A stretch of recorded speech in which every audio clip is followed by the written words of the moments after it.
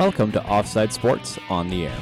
On this week's show, we talk weekly sports news in Cover 4, the NFL MVP race, the St. Louis Cardinals free agency plan, and just how good LeBron James is.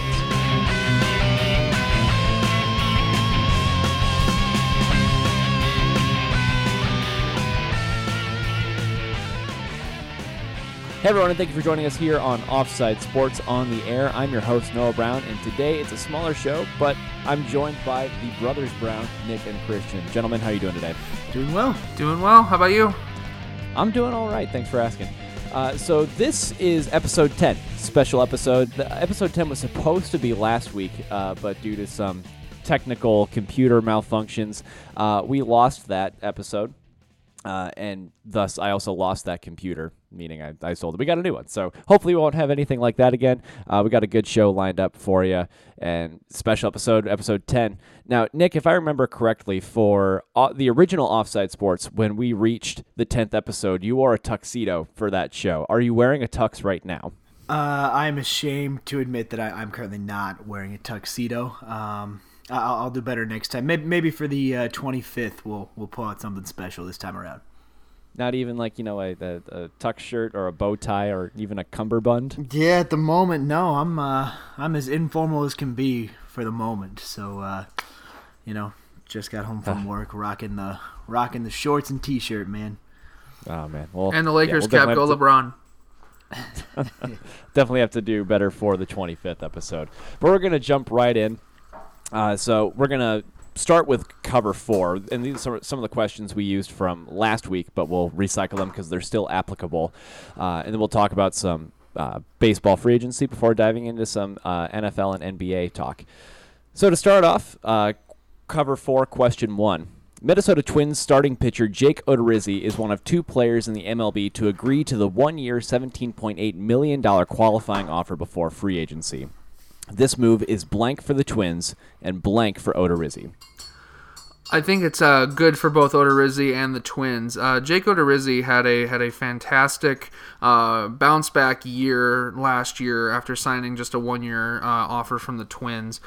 Turned that into one of the better seasons he's had in his career. Was one of the most consistent starting pitchers for the Twins and really helped solidify their starting rotation on their way to winning 100-plus games.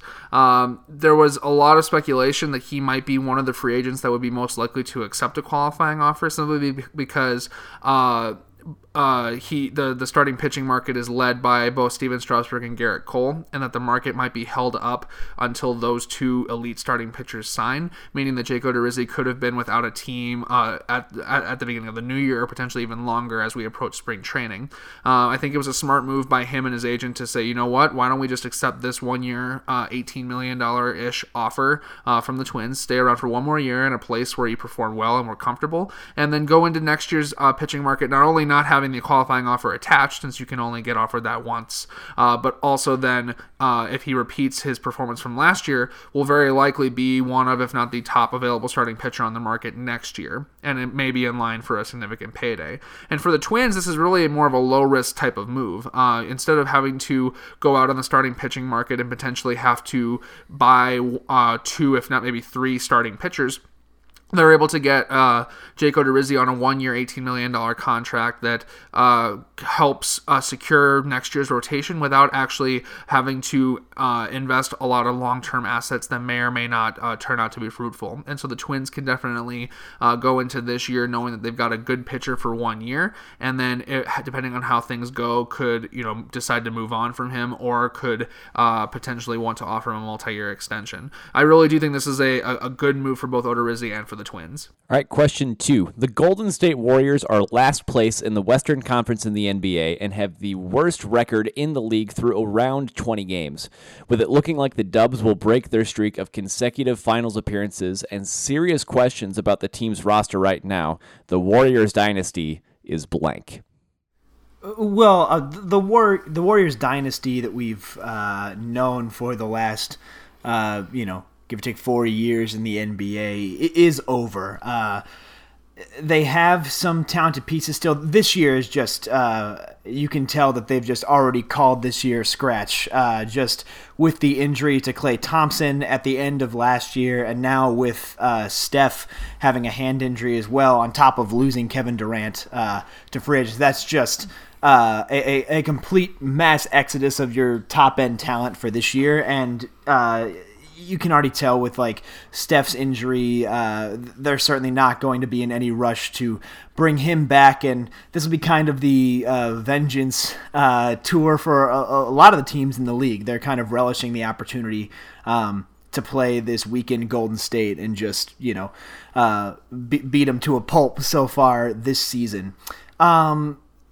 That being said, there's a lot of talk about the Warriors potentially looking into trading Draymond Green or making some other moves to really kind of sell this year and try and rebuild going forward. But I think next year, even if you just run this team back, you'll get a healthy Steph back, obviously a healthy Klay Thompson, and those three players can still be a very competitive team. They certainly won't be the overwhelming finals favorites that we were used to them being. That certainly goes to either of the LA teams so far this year. Now even they with the Rockets and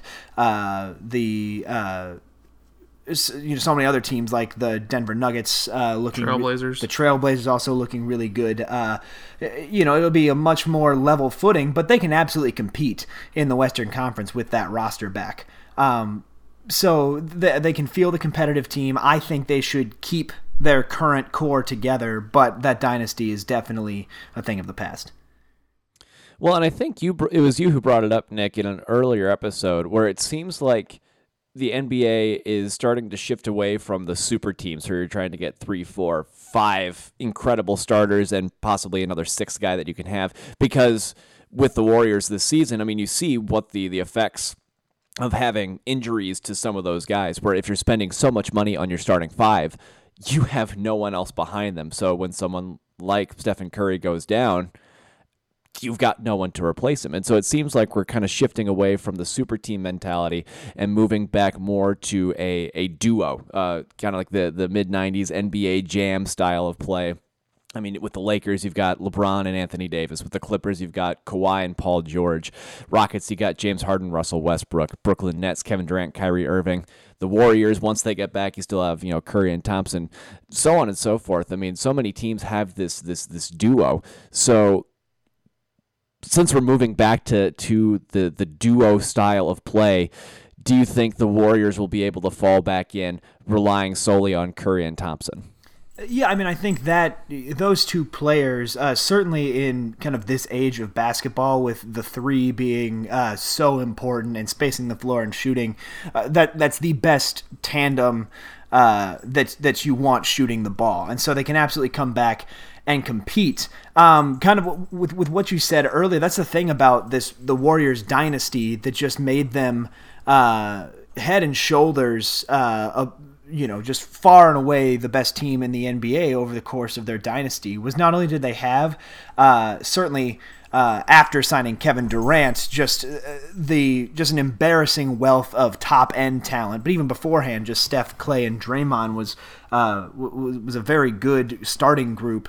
But they also had incredible depth. You had pieces like Sean Livingston and Andre Iguodala, to name just a couple, that were able to come in, and like Iguodala was Finals MVP, a few years ago, and so many of these role players playing really, really well and playing important roles for the team. And along with the top end talent, those pieces are no longer there. But that's what I really like about it now, is that a lot of teams kind of over the course of the Warriors run just kind of folded. You had, LeBron's teams, and you had the Houston Rockets and a couple of the teams in the West that still tried to field competitive teams that could top the Warriors. But a lot of teams seem to be content just kind of standing pat, waiting for this dynasty to, inevitably end before trying to come back in and compete again. And now, with that dynasty out of the way, like we said, the West is a lot more wide open. The NBA just feels a lot more wide open because, as you said, you get a couple players together now. Certainly, it's still a superstar-driven league. You need to have at least 2 superstars nowadays to be a true finals contender. But a lot more teams have that than the 3 or 4 that it would take to potentially take over the Warriors. All right, we'll come back to a little bit more NBA talk later on in the show. So we'll move on to question number 3. The University of Minnesota football squad is possibly the best that it has ever been. They are currently 10-1. However, there's still a high probability, almost guaranteed, that the Gophers will miss the national playoff game. They lost to, I believe it was Iowa last week, giving them their one loss in the season, moving them down enough in the power rankings where it seems like they will not be able to come back, get to the top 4, and make it to the national playoffs. So given all that, considering that this is still one of the best Gophers teams that we've seen, and that there are a lot of great teams who year in and year out miss the playoffs because it seems like it's based more on reputation and past performance as much as it is on current season performance, the idea of a 4-team playoff in college football is blank. I mean, yeah, it seems like a lot of people, a lot of college football fans have this discussion around this time of year because 4 teams is such a limited playoff that, it does give very good teams, like the Gophers, a little bit of disappointment that despite playing really, really well, one loss to a very good team can very easily eliminate you from a shot at a national title. That being said, I don't know that expanding the college football playoff, I think that's also a very hard thing to accomplish. And you're talking about, now adding then another week, and you're adding 4 more games to a playoff schedule that just becomes a lot harder to arrange. And I think you'd still run into the same problems, except it wouldn't be, the 5th and 6th seeds that are disappointed. You're looking at the 9th and 10th seeds. It's like, hey, why we just missed the playoffs compared to a team that maybe lost 1 or 2 more games than we did, but had a tougher schedule. I think you're going to have to answer those questions either way, and I don't know that just expanding the playoffs based on that is necessarily the best course of action. Well, and obviously they're this year I think is exposing some of the issues that we've seen in several recent years with how the college football playoffs teams are selected. There's a very good chance that even though they will only finish the season with 1 loss, but would not have a single win against a ranked opponent, there's a very good chance that Alabama will be a playoff team, even though they have one of the weakest strength of schedule performances in all the Power 5. They had a very easy schedule with only 1 or 2 pretty tough games, especially that home loss to LSU being the one that sticks out. But the fact that Alabama, whether it's based on Southern bias of the committee or whether it's based on just the reputation of it being Alabama, the fact that they would go as a 1-loss team, even though they didn't play really any other team of note, whereas you have other 1-loss teams like Minnesota or other 1-loss or potentially a 1-loss Big Ten champion that may not get in because of other extenuating factors beyond that. That really just doesn't seem like a fair system. Now, trying to fix that I think is a huge challenge, and I agree with Nick that I don't know if expanding the number of teams that get into the college football playoff is the solution to that. But there definitely needs to be some things looked at in the college football playoff selection process, because even though Minnesota is having one of the best seasons in college and school history, it seems a bit unfair that they probably won't get in, even though they will finish most likely as a 1-loss team in the regular season, and will probably be a Big Ten West champion and go and lose the Big Ten championship game. All right, and on to the final question of Cover 4. Reports are surfacing that the Houston Astros used camera technology during the 2017 World Series to steal pitching signs, giving their team an unfair advantage through the series.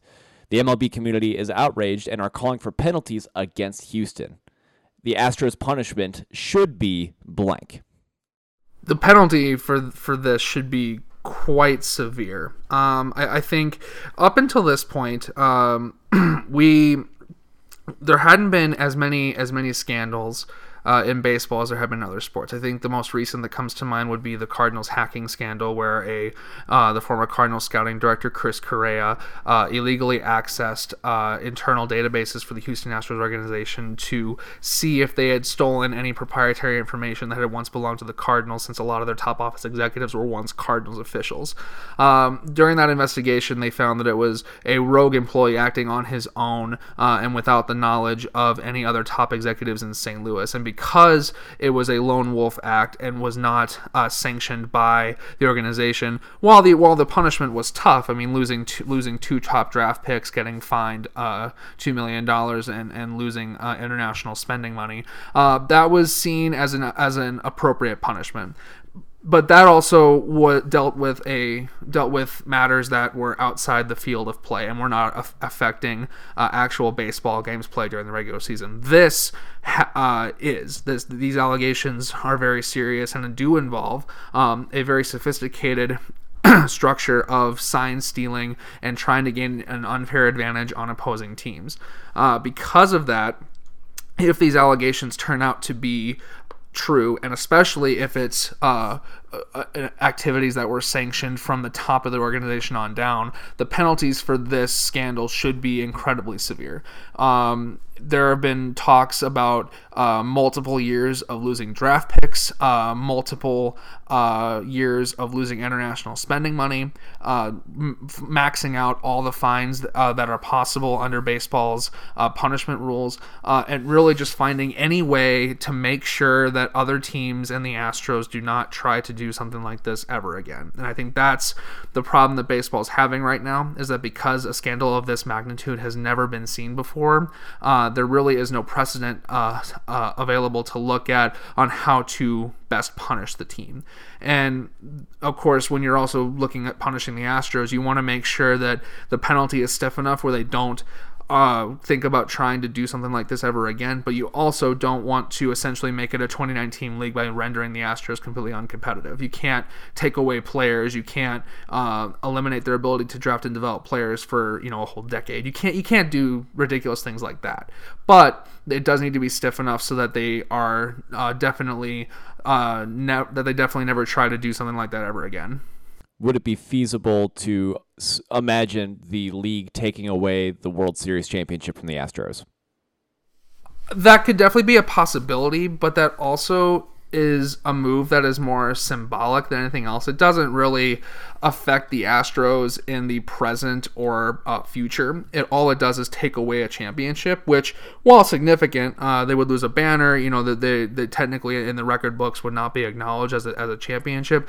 That all that does is all that represents is baseball symbolically taking away a championship that is punishing them for acts that may have influenced their ability to win that championship. But that doesn't impact their current or future play. And so I think while that's definitely something that could be considered, I just don't see that as an appropriate avenue for punishing the Astros.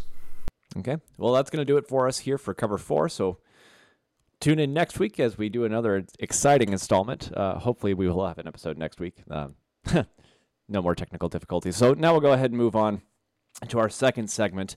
We're going to talk some NFL, then some MLB, then some NBA. So kicking us off, we're a little bit over halfway through the season, approaching the final month of the season, I should say, in the NFL. And this is probably one of the best MVP races we've seen in a while. CBS News does an unofficial MVP leaderboard every week, and there are some fringe contenders here and there, like Tom Brady and Dak Prescott are getting a couple of mentions here and there, but nothing really serious. It seems like really right now it is a two-person race between Russell Wilson and Lamar Jackson. Christian McCaffrey is warranting some serious consideration. Pat Mahomes is still in the conversation just because of the stats he's been able to put up despite being injured for a few weeks there. You have someone like Deshaun Watson, who at the beginning of the season was a strong contender, has fallen off a little bit in the last few weeks. But really, Russell Wilson and Lamar Jackson are kind of your top two names. So we'll just have this as a good old-fashioned debate. Who do you guys think by the end of the season should have the MVP award and will get the MVP award? Well, I definitely think at this point it is very firmly a two-man race between Russell Wilson and Lamar Jackson. Mostly, you mentioned some other names like Mahomes and McCaffrey, and it's just the performance of both of those teams in recent weeks, I think, has like taken them out of the immediate contention. But yeah, both of those players, obviously both mobile quarterbacks able to extend the play when things break down with their legs, and with Lamar Jackson just being on an entirely different level there as far as mobile quarterback. Haven't seen runs like that from the quarterback position since really Michael Vick, and so it's really hard to pick between those two at this point. I think it'll be a matter of team success down the stretch, and for that reason, my pick, I think Russell Wilson will come away with the MVP award. I think the team is just performing at an unbelievable level, and I think the way their team is currently set up, MVP people voting for the award will kind of look at the team around him and see that his individual efforts and his the amount that he has to carry the team is just, I think, a little bit higher than Lamar Jackson at this point in time. There certainly is there's some more offensive playmakers around Lamar, and the Baltimore defense has also been really good this year. And so for that reason, I think Russell Wilson would be my pick, but either one for this season would absolutely deserve the award, in my opinion.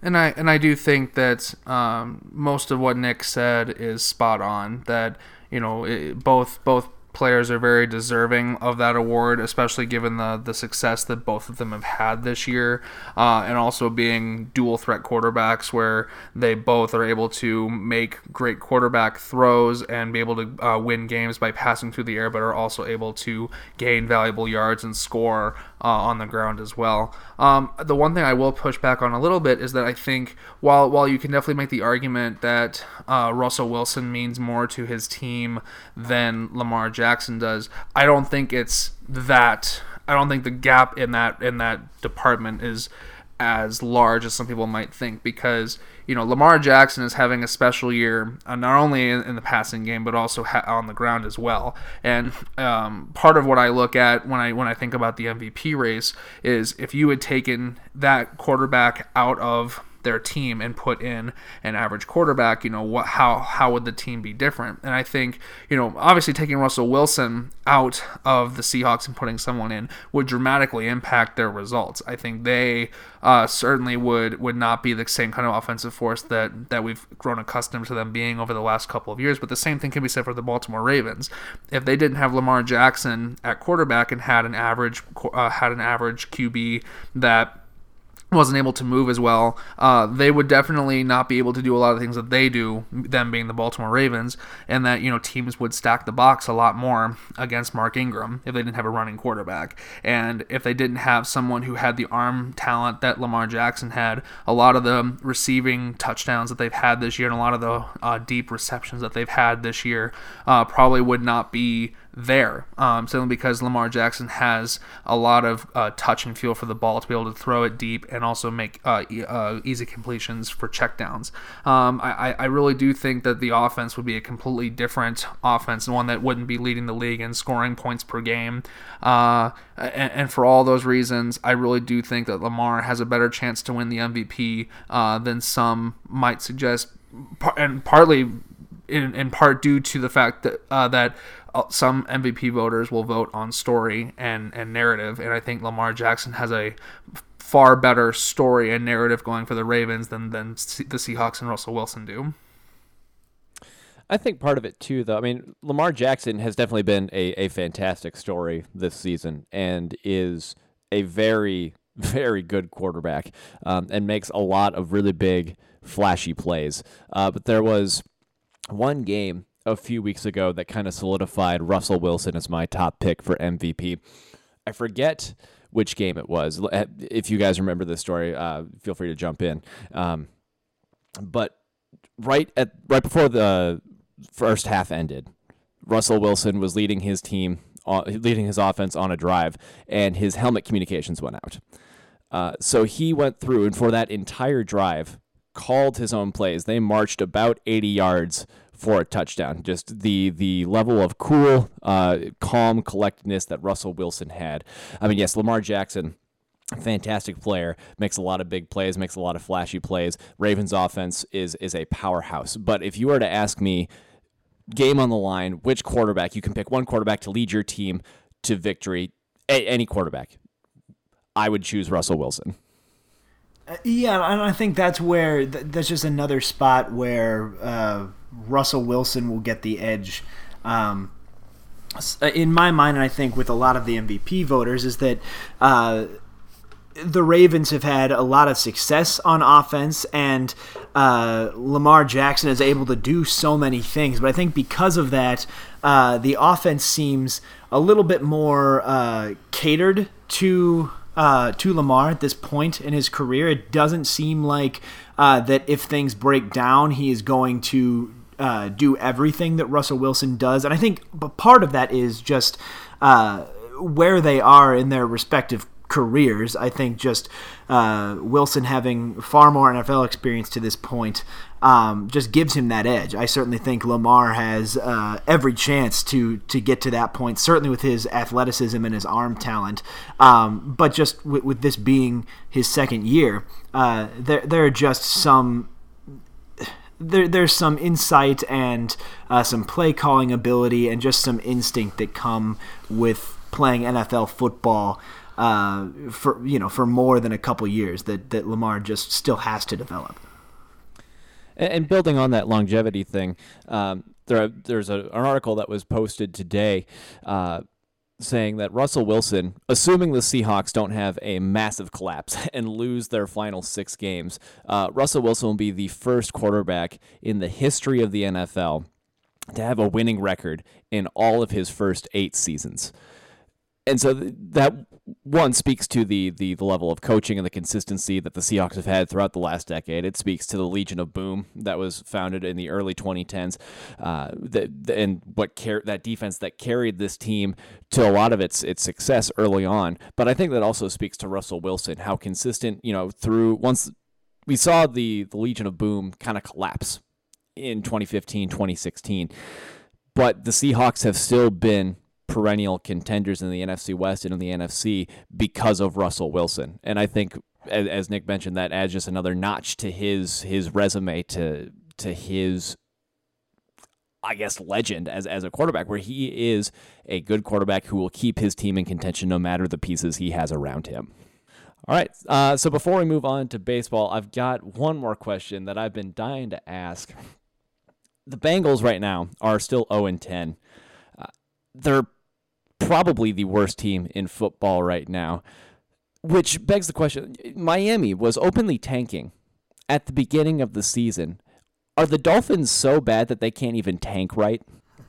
I think when we earlier in the season, before Miami had their 2-game win streak to get out of the doldrums of unbeatenness, winlessness. Winlessness. There we go. My goodness. Anyway, words are hard. Anyway, before Miami went on their 2-game win streak to actually get their first 2 wins on the year, there was plenty of debate about who was the worst team. Is it the team who simply just doesn't have the talent to compete, but is always, who is not actively, or at least says they're not actively tanking, versus the team that is pretty consensus that the consensus was they were trying to tank and accumulate draft picks and do all that. But I think it was interesting to see that in all of the media coverage and in all the press conferences and just watching some of the games, you can tell that while the front office of the Dolphins and maybe some players are just, not really interested in the season and not playing hard, their head coach, Brian Flores, is not standing for that at all. Brian Flores is the way he coaches a game, the way he tries to get the best out of his players. I mean, he's trying to win every single game every week, in spite of what the front office might be trying to do with tanking. And I really do think that Brian Flores might turn out to be one of the better head coaching hires that was had last off season. I think the Bengals right now are the worst team in football, not only because of their record, but none of their games have really even been all that close. I mean, this last week's Raiders-Bengals game probably was the closest margin of victory that they had, margin of defeat that they had all season long. They're just devoid of talent on both sides of the ball, which is hard to believe because 4 or 5 years ago, I mean, they were a team that was consistently a 10 to 12 win team that was going to the playoffs almost every year. And the fact that they've kind of fallen off from that pretty quickly is a little sad to see, especially because now that they're probably going to go into this offseason potentially winless, but maybe with only a 1 or 2 win team with a high draft pick, maybe even the number 1 overall pick, and are going to have to look for a quarterback. They're definitely going to need some help kind of everywhere. I just think that Cincinnati really has taken over the crown of worst team in the NFL over the Dolphins. Well, absolutely, and that's where, as far as like being bad at tanking, that's what Christian mentioned earlier, that while the front office might, give up on a season and try and trade some players and get a return to try and rebuild for next year, good luck convincing certainly any head coach and especially Coach Flores in this situation, and any player in that locker room, good luck convincing them that this is a tanking year and that they should intentionally try to lose games. Like, you're not going to get, I think, a player or a coach. Really, there's never a situation where it is in their best interest to try to lose games. Every football team is going to do what they can to try and win each and every week, which is why it is so rare and frankly so difficult to really go through a year as an NFL team and not get a win, just with kind of the talent floor that the NFL has. Any given week, an offense can string some really good drives together. A defense can put together some really good plays and really good stops, and you're bound to, even if you're considered relatively like talent depleted, you can find your way to a couple wins each week. Certainly with a coach like Brian Flores that hasn't let Miami just curl up and call it quits on the season so far. Yeah, and actually the Dolphins have a pretty good chance to, quote-unquote, turn their season around a little bit in the final few weeks of the season here. They're sitting with, 2-10 right now, 2-9, 2-10. In their final 4 games, they play the Browns, the Jets, the Giants, and the Bengals.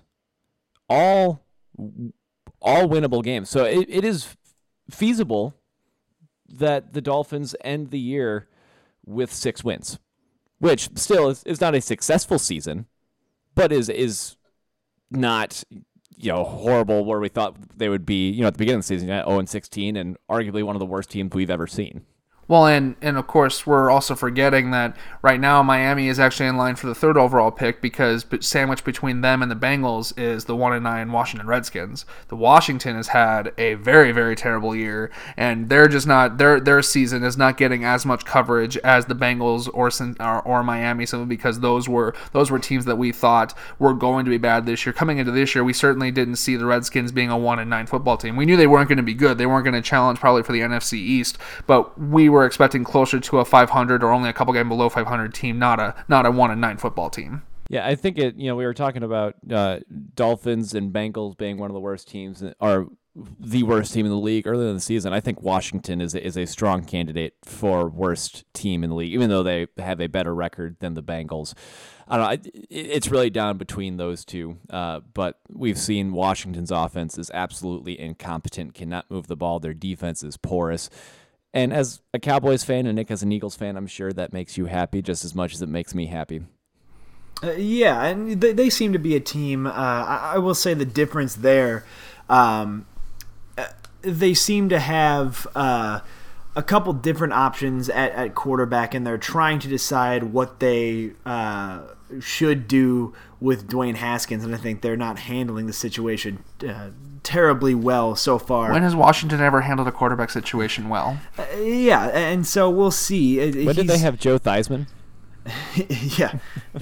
And Haskins is a talented player, and so they could potentially have their option at quarterback, which for their outlook for the next couple years would definitely put them in a better spot than certainly the Bengals at this point, who seem like they're ready to move on from Andy Dalton, and the Dolphins. They don't really know that they traded for Josh Rosen to start the year. Obviously, he hasn't started for the Dolphins at this point.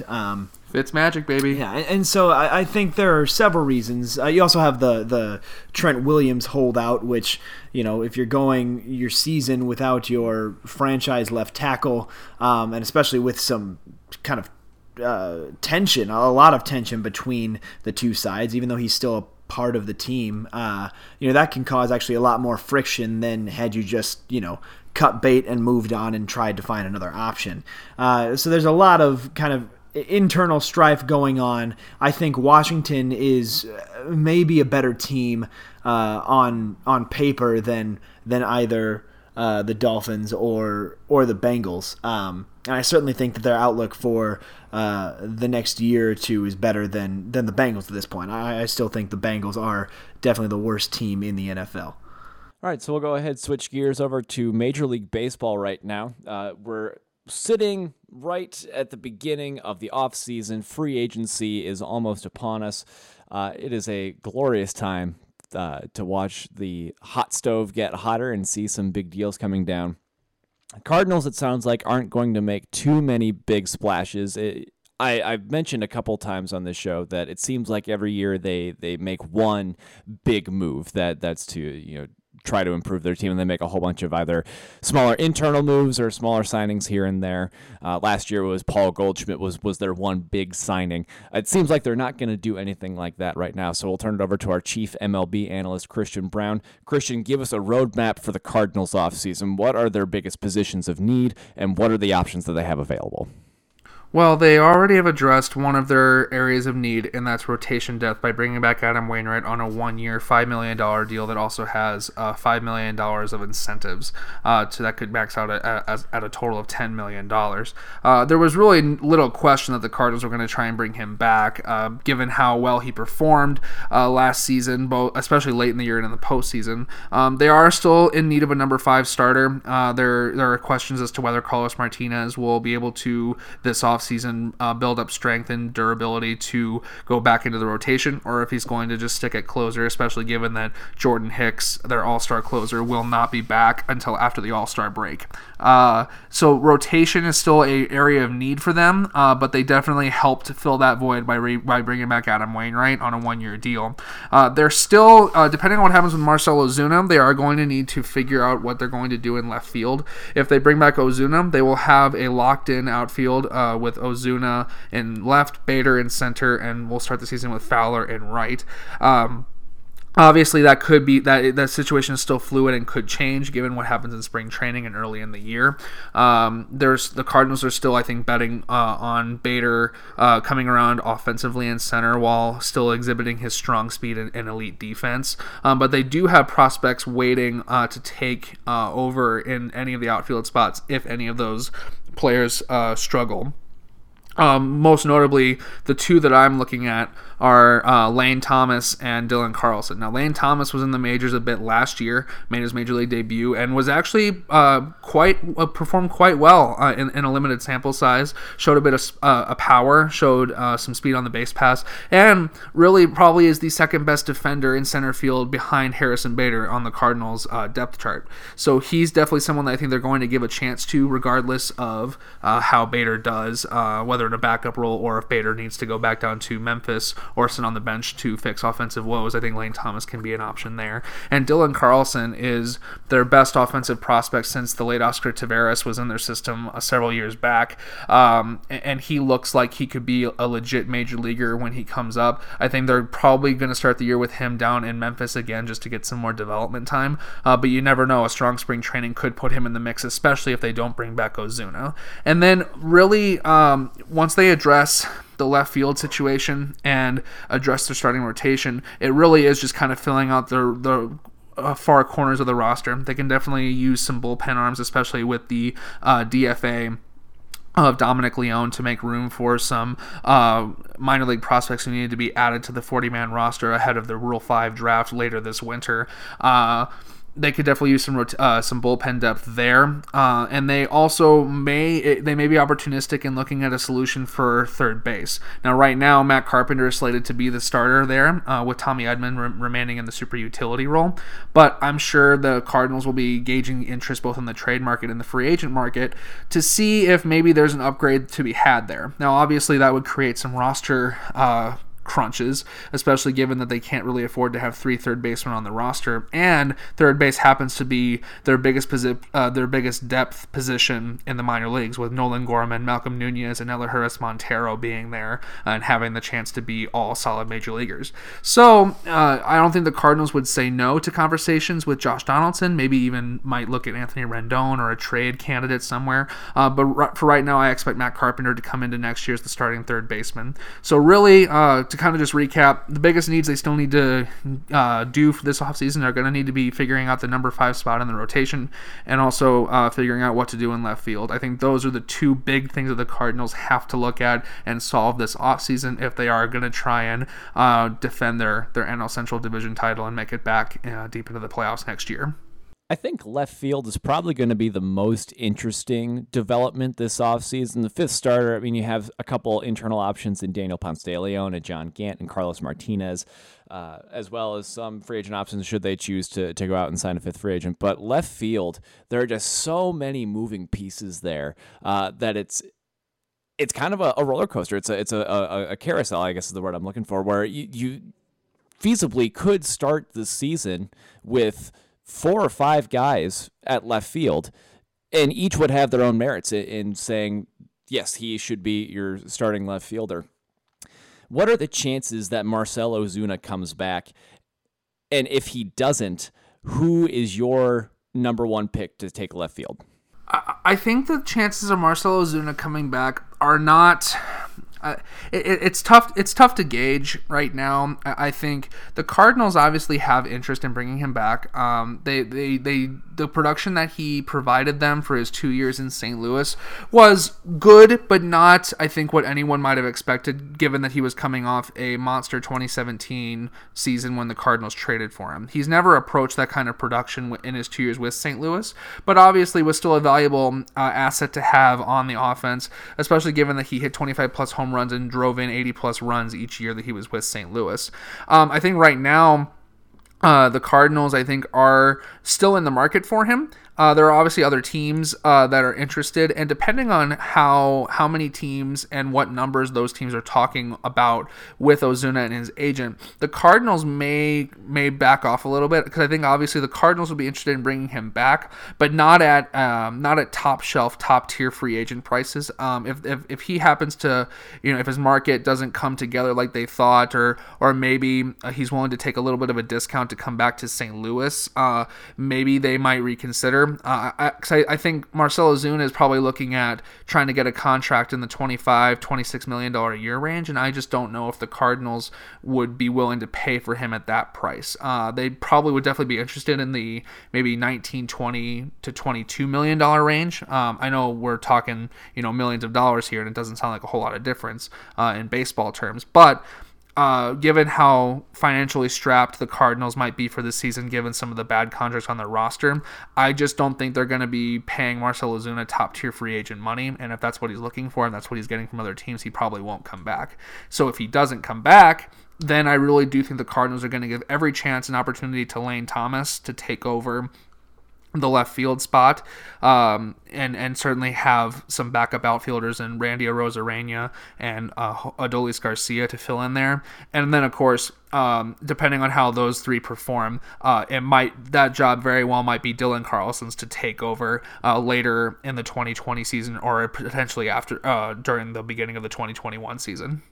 One name that I noticed you left out there is Tyler O'Neill, everyone's favorite shirtless weightlifting home run jacking left fielder or outfield option.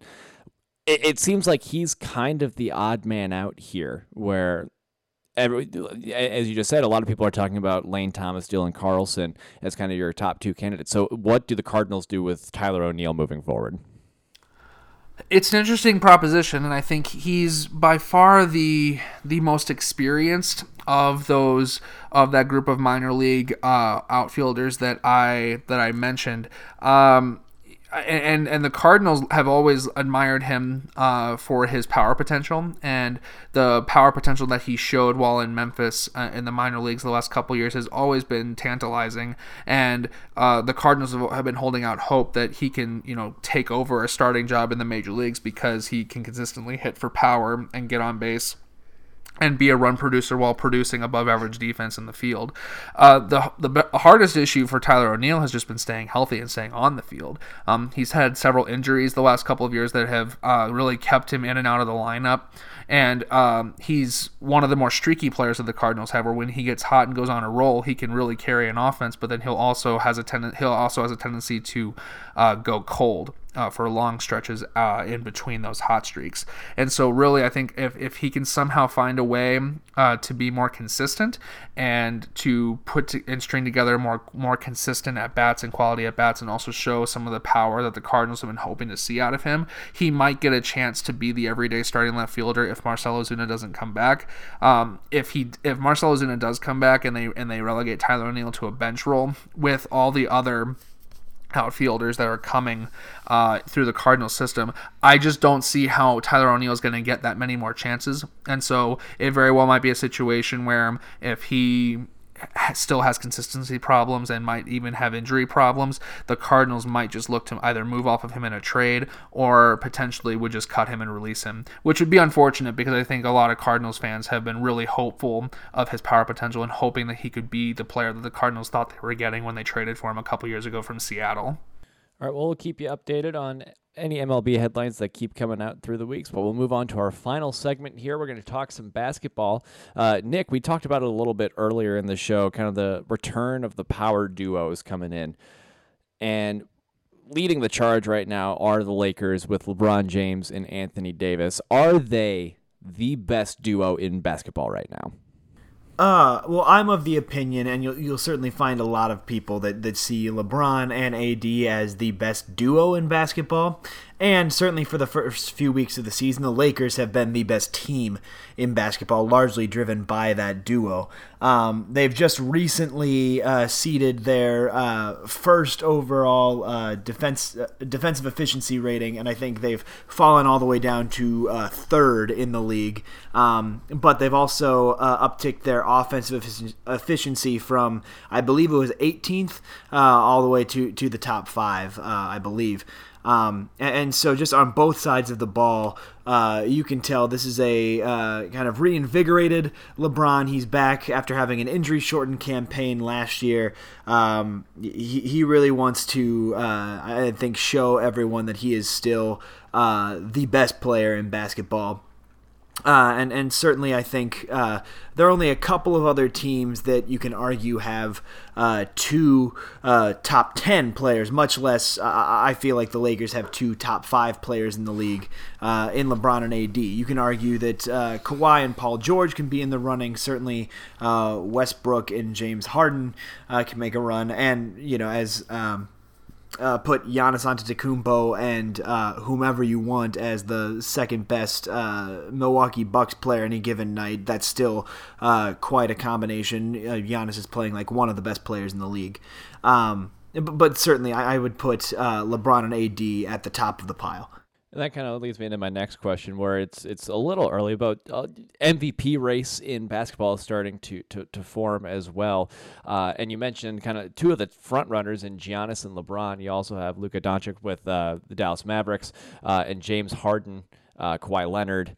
Those are kind of the top five guys right now. And so you mentioned Lakers are playing like the best team in basketball right now. LeBron is playing like one of the best players in basketball, very much similar to what we saw him with his days with the Heat when they won their championships. Who is your favorite for MVP right now? I think if he keeps up this pace or something near it and his team continues to play at this pace, I feel like it's LeBron at this point in the year. He's had that combination. Obviously, statistically, he's turning in a triple-double almost every night. And he's... it's not just the numbers so far. You can really tell that when he's on the floor, the Lakers are just a much better team. And he has that perfect combination so far of numbers, of team success, and these highlight reel plays. It seems like there's one or two a night of either him lobbing to Anthony Davis or Dwight Howard, or him making a great play on the defensive side of the ball, or him coming in and finishing either an alley-oop or just taking it himself and slamming it down on the offensive end. And everyone knows that LeBron has been a top 5 player, pretty much for the better part of this decade, if before that. And he's been in the running for MVP pretty much every year he plays. But I think this is the year that it'll be hard to have anyone but him at that top spot if he continues this pace. You mentioned he kind of had everything with the team success, statistical success, and highlight plays. He also has big storylines on his side, too, where just a few days ago he became the first player to record a triple-double versus all 30 teams in the league. As you said before, he seems like he's fired up again, playing. Not that he wasn't before, but he's playing angry. This is some vintage LeBron that we're seeing. You can make arguments for, several other people to be in the MVP race, but I think I got to agree with you there, where LeBron seems destined for his 5th MVP this season, barring any change throughout the season. Yeah, and not to mention, kind of up to this point in the year, he is... he's clearly the point guard for the Lakers, and he also happens to be leading the league in assists so far. Just for, he just drives that offense, and he makes the players around him better. And again, these are things that we've known about LeBron for years, but this could be the year that the numbers really line up, and that he won't be overshadowed by, Russ averaging a triple-double or just, unprecedented scoring. I think this could be the year that he finally gets his 5th MVP award. But I think it's been a long time coming. I think there are many years that you could easily argue that he should have won MVP and did not. But I think this is the year that he gets it again. Yeah. On the old podcast that I hosted at Tommy Media, Keep the Ball Rolling, we would do a question to end the show with any of our guests for 10 our interview segment. In the first season before I came on, they would ask LeBron or Michael Jordan, who was better. I feel like we don't have enough time to open up that can of worms, but gotta ask, Nick, LeBron or Michael Jordan? I mean, you've known my answer to this. I've certainly been... in LeBron's court, this whole time, and I think certainly with this Lakers team, and if they can win a championship or 2 championships in his span, but even just the one, I think that could really start to sway more people as well. It's those two in my mind, and I think it is very close. It's hard to split hairs and compare eras, but in my mind, just because of how he's built, the kind of athlete that he is, and how he can do everything on the floor, offensively and defensively, he is number 1 in my mind.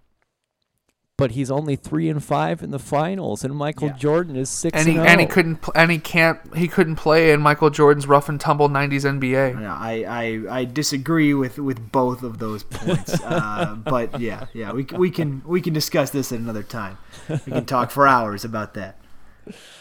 I think one of these days we'll have an episode where I'll introduce it, but then I'll just let you go on about how dumb some of the MJ LeBron arguments are.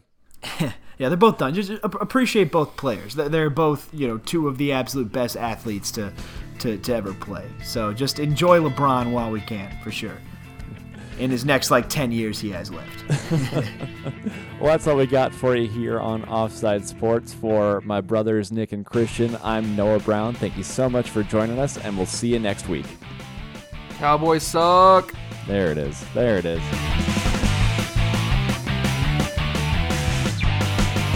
Thank you for joining us on Offside Sports on the Air. This podcast is a production of Brick by Brick Studios in association with Birnbaum Art and Design. Copyright 2019, all rights reserved. Distribution not included.